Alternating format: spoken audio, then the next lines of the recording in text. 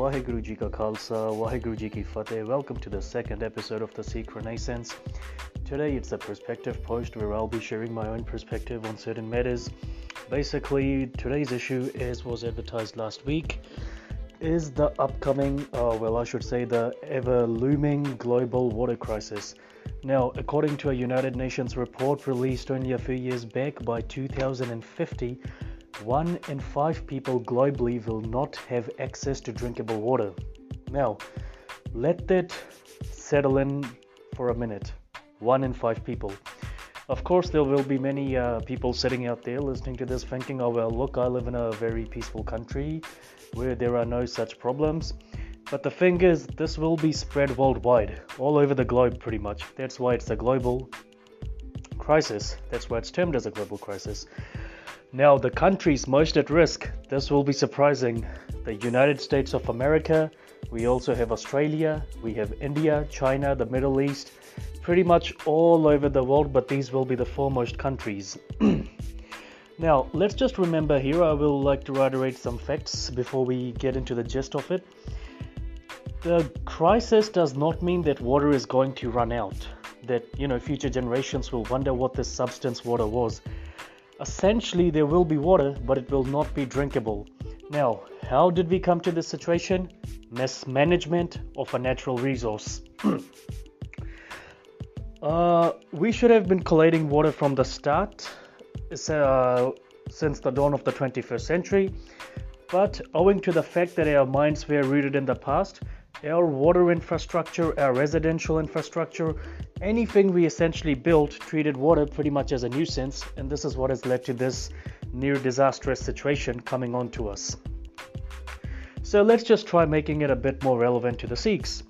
Those who know of our past, the history of our past 30-40 years, yes, we understand there is a document called the Anandpur Resolution. Now, without deviating into its political aspects and distracting ourselves, what I want to concern myself with is the water issue which it mentions. Leaving aside the politics again, let's just focus on the more crucial aspect, water. If that water was to come back to us, or if that water was to be rerouted and everyone was to use it, we need to consider some things. There is infrastructure conveying that water to and fro. What happens when that infrastructure is demolished? Many countries like the Maldives and even in the Middle East, they've discovered that they have a new problem. Right, you have a water body, you reroute it towards another direction, then you wish to reorient it, you obviously demolish the existing infrastructure. But that infrastructure is constructed out of concrete. Now, when you demolish it, it causes a new problem, siltation. What is siltation? Siltation is a form of water pollution caused by increased accumulation of sedimentary particles on waterway bottoms. Essentially, it is a mass explosion of sedimentary pollution which strangulates a water-based ecosystem and destroys both water purity and usability. We are basically talking about a pure pristine water resource, a water body, a lake which essentially becomes a sludge. Would you like to drink a sludge? Your lungs wouldn't like it. You wouldn't like it. That's the first issue. This is something we need to consider because siltation is essentially such a dangerous form of pollution. It wipes out a whole ecosystem, and if the water ecosystem is gone, it's not long before desertification sets in. The science behind this is pretty sophisticated, pretty complex. And if anyone wants to delve into this further, there are resources available in the form of books, videos, audio, and even literature accredited to the United Nations and other, you can say, authentic bodies who are dealing with this issue or trying to deal with it. Now, another aspect of this problem which we need to explore again, and this is based on a very intriguing question. Why is water on the verge of running out? Well, first thing first, mismanagement, architectural and infrastructural designs treat water as a nuisance. Our houses are designed keeping one principle in mind. Water is a nuisance. Our roads are designed with this principle in mind. Even the trees we see planted around our walkways, our roads, our pathways, our footpaths, these are all designed and planted with one thing in mind: to keep water away. Water essentially falls, is not trapped, It's essentially rerouted towards drains, gutters and whatnot until it is pretty much polluted. Let's just remember one thing. Yes, there is something called acid rain, but water is not so subject to acidity that it should affect us. By the time water reaches the ground, that acidity is pretty much negated. Essentially, that means water falling from the top might be acid. By the time it gets to the ground, that should have no potent effect on us. It's pure water, pure crystal water. In India, people harvest water. People in Punjab and otherwise, they would have heard of tankis. This is a system of water collation which has been ongoing for centuries. Water falling from the sky is pure. It's actually filtered into these tankis, and from these ad hoc tanks, it's pretty much used by the entire household. Now, yes, in Punjab, this system was existent up till a few decades back, and now it's slowly falling out of favor because people are relying on groundwater. But no, this should not fall out of favor. This is very crucial, and this brings us to the next point in question. What about groundwater? Well, here's the thing about groundwater. Aquifers, like, let's just take the Oglola aquifer in Texas as example. Texas is the main rooting point of this aquifer. It has been built up over the past 6,000 years.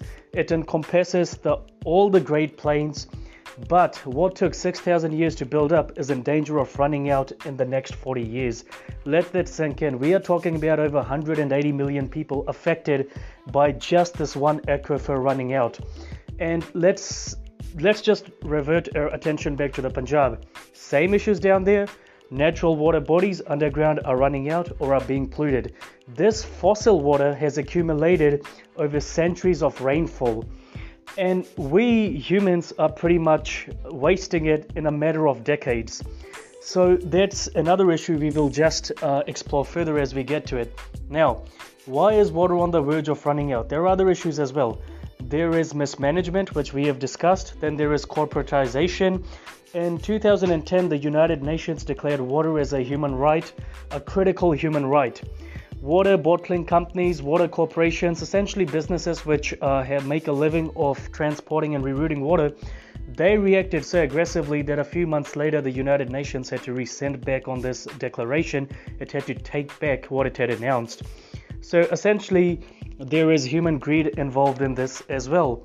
And then there is the centralization policy that, some governments, some nations feel compelled to centralize their water resources. Is this policy viable or wise? Well, from one perspective, we are saying yes, it can be wise. Central allocation, central distribution makes many things easy. But on the other hand, we are messing with nature to quite a critical degree. Now, given human vice, human avarice, if there is a war-like situation, centralization might become the very thing which defeats us, cause one crucial, critical, targeted offensive against a centralized water resource, and you can bring a whole nation down to its knees. That's that. Now, back to the aquifers and risk of running out. They are not recharged as fast as they are depleted.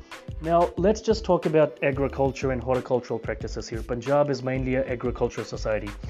Agriculture has never been advanced in terms of ecological conservation.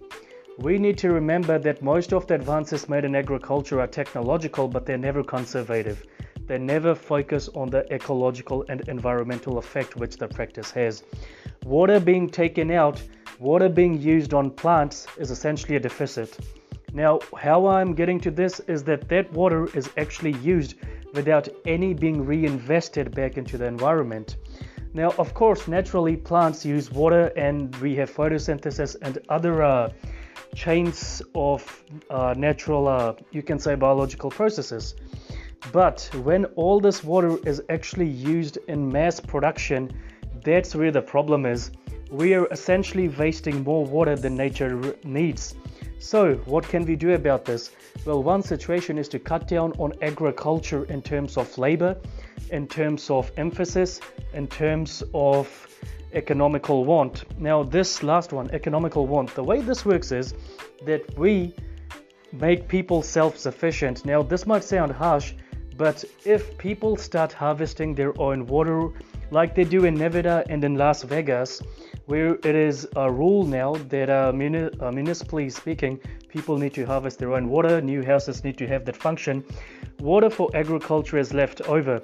But that does not mean that the problem goes away. We really need to start thinking up ways to conserve agricultural water, especially the unpolluted bits, and if there are polluted elements of that water, we need to start clearing them out quite quickly. Now, of course, we can't discuss all this in detail. Anyhow, moving on to the next one. What are the solutions here? Are there any solutions? Well, yes, we have several solutions. Let's just focus on them. Now, the first one is Eolo Water. Eolo Water is a French NGO. Basically, it works in sub-Saharan Africa with all the poverty-stricken villages and countries. It conserves up to 500 to 700 liters of water per day. How does it do this? Through wind turbines. What's happening is that let's take the Sahara Desert for example. The winds there are very strong. These winds have no mountains to blockade them. Particles from the Sahara Desert actually end up in the Amazon. It's so the winds there are so, you can say, Herculean, so strong. Now, what Eolo Water does is that it plants wind turbines. Now, these wind turbines gradually collect the water from the air. So the air is pretty much captured, if you can imagine that term being used for this process. Captured, and then the water is taken out of it, and that water is purified and diverted into many lakes, many dams, which has created a whole new ecological balance in the Sahara and also advanced its economy. Even though this economy is still quite embryonic, quite primitive, it is gradually growing, and all this because of water. Now, that is Eolo Water. Then we come to Saudi Arabia. Now, this is an interesting concept. The Saudis have a city called Medan. I think that's what it's called. Now, Medan had a critical issue. It was in a desert. The water was being rerouted away. It was getting the water back.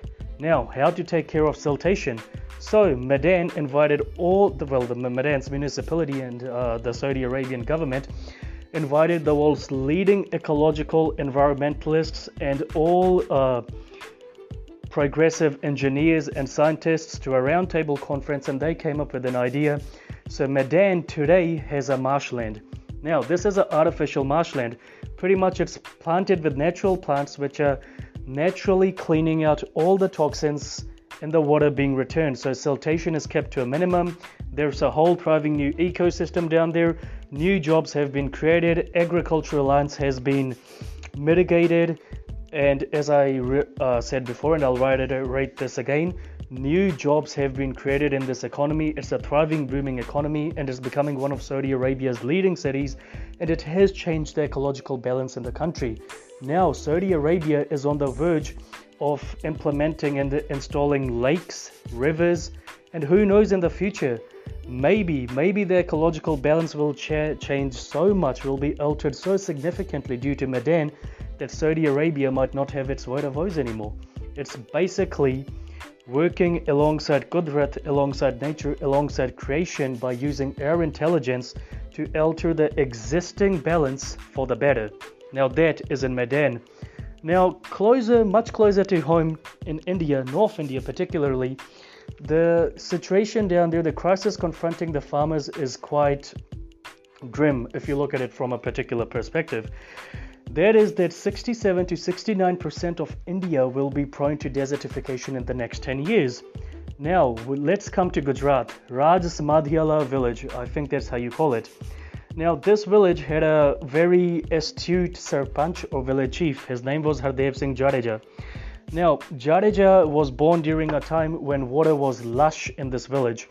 Over time, groundwater tables depleted, and the village stopped thriving, and the economy suffered rapidly, and this had a social flow-on effect that people stopped marrying with these villages. Basically, they became ostracized and were confined to poverty. Now, Jadeja approached an ISRO hydrologist. Now, for those of you who don't know what ISRO is the Indian Space Research Organization. This hydrologist mapped pretty much all the rainfall patterns in the region with the help of satellites. Excuse me. This allowed Jadeja to identify runoffs, where the water was running off to and being wasted. To preserve this water, he started building many dams, many lakes. Over time, 15 years later, this village is refreshing its aquifers. So all the water that is going out of the aquifers is being stored back into the aquifers. Now, how to summarize this effectively? 15% of the water being used in this village, in this region, consists of aquifer, that is fossil water. All the rest is derived from the rain, and these aquifers are now in the process of being connected through underground turbines, underground pipes, ensuring that they never run out, that they are always constantly renewed. And what's more, the economical effect has been felt and seen India-wide. Now, this village, at a time when this village was poverty-stricken, no one even knew about this village. Today, this village has an economic value of over $1 million US. And that money is distributed evenly among its residents. And yes, there is a resident category for new people wanting to move into the village. Furthermore, the village itself pays for the women's education. So there are girls being educated in the village, there are boys being educated in the village. The entire society, the entire culture has been altered for the better just due to one man's effort to preserve water. Let that sink in. Now, there's another poignant question here which needs to be asked. Well, what about the ocean? What about desalinization? Can't we do that? Well, here's the thing. You take salt out of the water, you're messing up the ocean's ecosystem. When you mess that up, there is more pollution. So it's a self-defeating cycle which essentially gets us nowhere. Now, let's just take it from a Sikh point of view. Gurbani says, Tirtya tera sundar than, bigar roop man mein abhiman. Pretty much it says that, oh traveler, you have a very beautiful home, this world, but out of avarice, you deform it and you deform yourself. Now, yes, we can say that Vaheguru has created this world. He will look after it. He will not let the, water crisis affect us. Let's just remember one thing. Vaheguru acts through humans. He has given us his greatest attribute, which is his intelligence. We need to use that intelligence to rectify what is a crisis manufactured by us. Now, this also ties in with Seva for the betterment of humanity. This is a man-made crisis. Each and every one of us in this earth has contributed towards water mismanagement to the degree that 1 in 5 of us will not have access to clean water. To reiterate, yes, there will be water, but it will be so heavily polluted it will not be drinkable, it will not be usable for our own internal purposes. We need to be quite, and I can't emphasize this enough, we need to be quite cautious in the future as to how we go about our relationship with water. We need to remember something. Pavan Guru Pani Pita Mata Dhart Mahat. There is a three-way ecological balance on this earth. Guru Nanak Dev Ji has given it to us in the concluding stanza of Japji Sahib. We need to preserve Pani Pita. And that's the thing. Water ties in with all the other elements. Water ties in with the earth. Water ties in with the air. If we destroy our water, our global water, just remember that day is not far when even the oxygen will start altering. Now, someone might say, look, these seminal extinction events have happened in the past. Yes, they have. But at that time, evolution was our friend. Today, in this period, which we call the Anthropocene period, which is where man has evolved to quite a high degree, we are actually making these changes. We are performing these alterations without understanding their effect or taking the time to step back and study their effects. Let's just remember that we are hurtling on a train towards our own doom, but that doom is of our own making. Can we rectify it? Yes, we can. As Sikhs, we have an ecological duty alongside a religious duty towards the environment. This doesn't mean we are tree huggers. Now, look at the lives of the Gurus.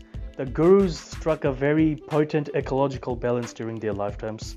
Guru Nanak Dev Ji pretty much introduced innovative agricultural practices. Let's just take the example of Guru Arjan Dev Ji, Jallianwala Bagh, where routinely new seedlings were planted to provide an abundant and never-ending source of firewood for the langar ovens. Then we had, the pull around Darbar Sahib itself. That pull was actually used by quite a lot of the populace living around Darbar Sahib for many purposes. And it had its own, what passed for contemporary filters and anti-pollutants at the time. So we do have a very profound relationship with our environment, especially water, and it transcends the aesthetic dimension we use it for. On the other hand, let's just not consider ourselves to be so progressive, so modernist, so industrialized that we forget the basics. Water is needed to empower humanity. Quite a lot of our body consists of water. We cannot subsist without water. We need water. And to this end, Pani Pita is today in danger, and we, Pani Pita's children, need to step up to the fore and protect it. Other than that, this was the issue which we were covering today. Now, I've just received a question on Facebook that there is an audience listening to this live.